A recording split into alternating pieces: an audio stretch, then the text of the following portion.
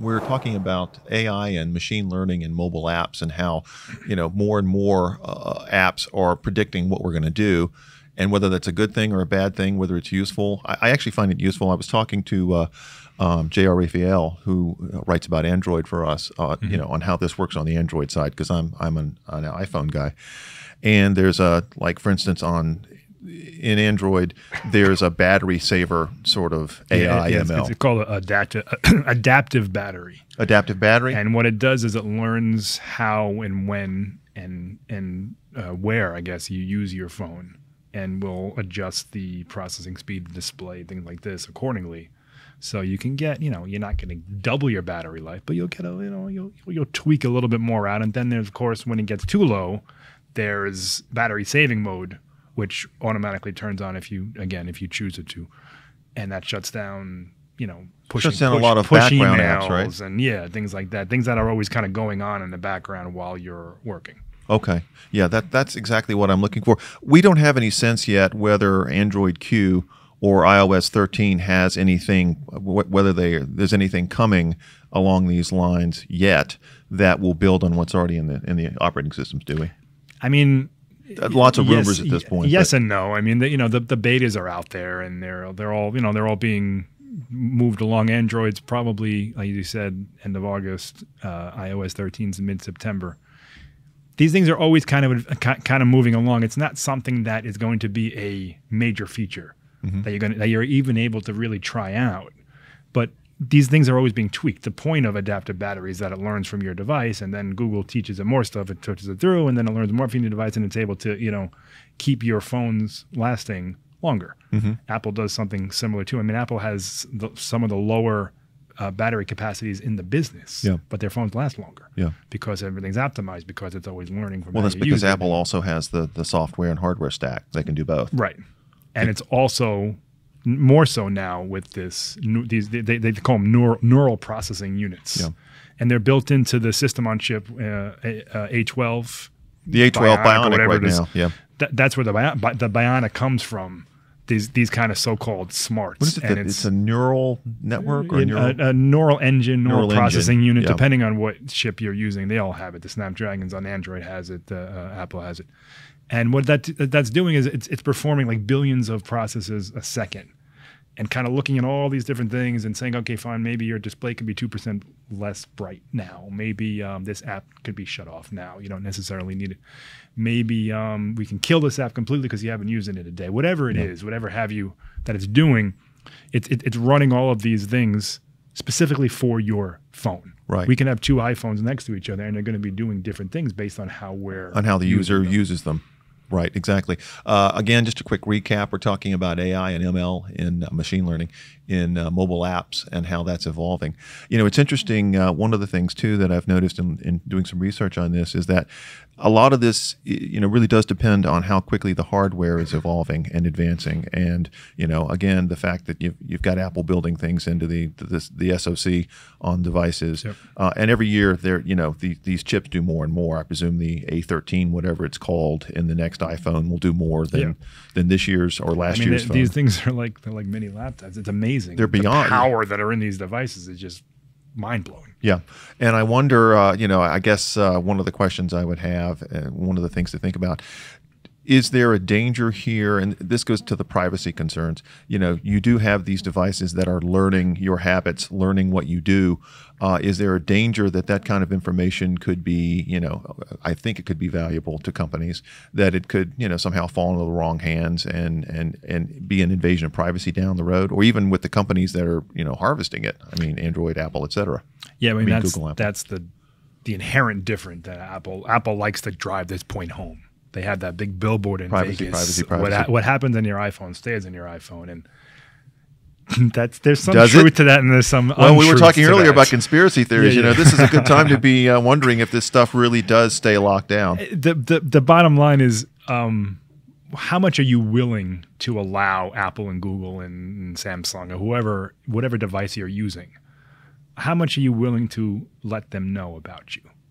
Me, I don't even care. You turn everything. Oh, you're just have an open book. I have I don't know how many smart speakers in my house. I have all the location turned on every phone I have. It doesn't really concern me. And there's that old joke: if you're not doing anything wrong, then what are you worried about? Yeah. And there's some truth to that, but it's also it's a privacy issue. Some people just don't want Google knowing that where they are, what they're doing, what apps they're using, what they're buying, what they're searching, all that stuff. And Google they have toggle, and you can shut all that stuff off, but it comes at a price.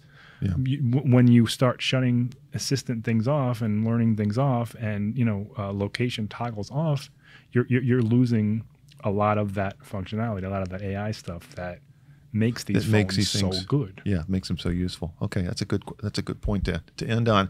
I'm going to throw it out to people who may be watching. If you've got any questions or comments, what do you think about this? AI, machine learning, and mobile apps. Good thing, bad thing? What do you think? We're curious. So, leave us a comment or two, and we'll try to revisit this at some point down the road. Before I let you go, Mike, I should also mention to people that, oh, wait, we have a question? I think we have a question. We have a couple questions coming in. People are interested in Excellent.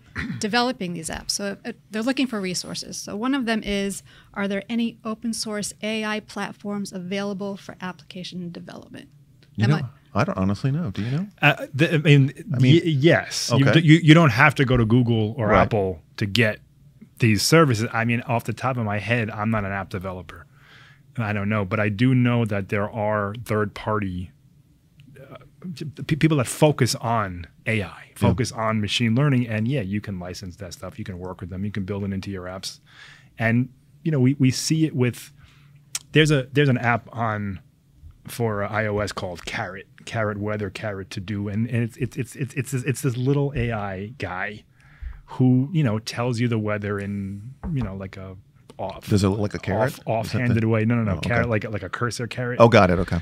And it's not the level of Siri or Google Assistant, but it's a you gotta cool, start somewhere. It's a cool thing, and these things can be developed on a very small level. You don't need to have the infrastructure of a global an enterprise like Google or Apple does to make these things work and make them work well for very targeted, very niche cases.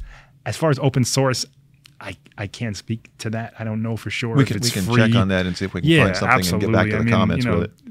Maybe. My guess is you would have to go through some kind of a company that has some kind of proprietary something or other. Right. I mean, I don't know. Okay. There very well may be an open source AI engine that you can just go to GitHub and grab it and use it in your app. But I do know that these companies there are companies dedicated to this. Right. That's what they do. They supply AI engines and neural engines and things like this to apps that want to use them. Got it. Another question? One more question, and this is probably something we'll have to research and get back to them. But Okay. What are the best resources for beginners to learn Android development after completing Java course? Any YouTube channels or online courses? That's that's one I'm going to defer on that only because I want to ask. Don't defer to me. Well, I'm not going to. No. I'm not going to defer to you or me. But I do want to talk. I think J.R. Raphael, who is our Android guy, would be a good person for me to ping and find out. Great. And again, we can revisit that and leave it in the comments. Okay, great. Will do. Okay, great. Well, listen, thank you for the questions. Sometimes we know the answers, sometimes we don't, but that's live for you. Sometimes we pretend we know Sometimes the answers. we act like we I do. couldn't fake that one. You got to fake it till you make it. So, Michael, thanks for being here. Before I let you go, just a quick reminder: in a couple of weeks, on August 26th, we're going to be doing another live show with J.R. Raphael. He is Mr. Android for us at Computer World, so be sure to tune in to that. The next day, Michael's going to be back with J.R. We're going to be talking about how operating systems, especially mobile operating systems like iOS and Android, borrow from each other, try to one-up each other, and whether that's good for innovation or not. I think it is. That's coming up on the 27th. In the meantime, if you like what you're seeing, please subscribe to our. Oops, that's our outro music. Okay. Anyway, I hope you like that. If you like what you're seeing, subscribe to, you can follow the Computer World LinkedIn page, subscribe to our channel on YouTube. And in the meantime, thanks for watching.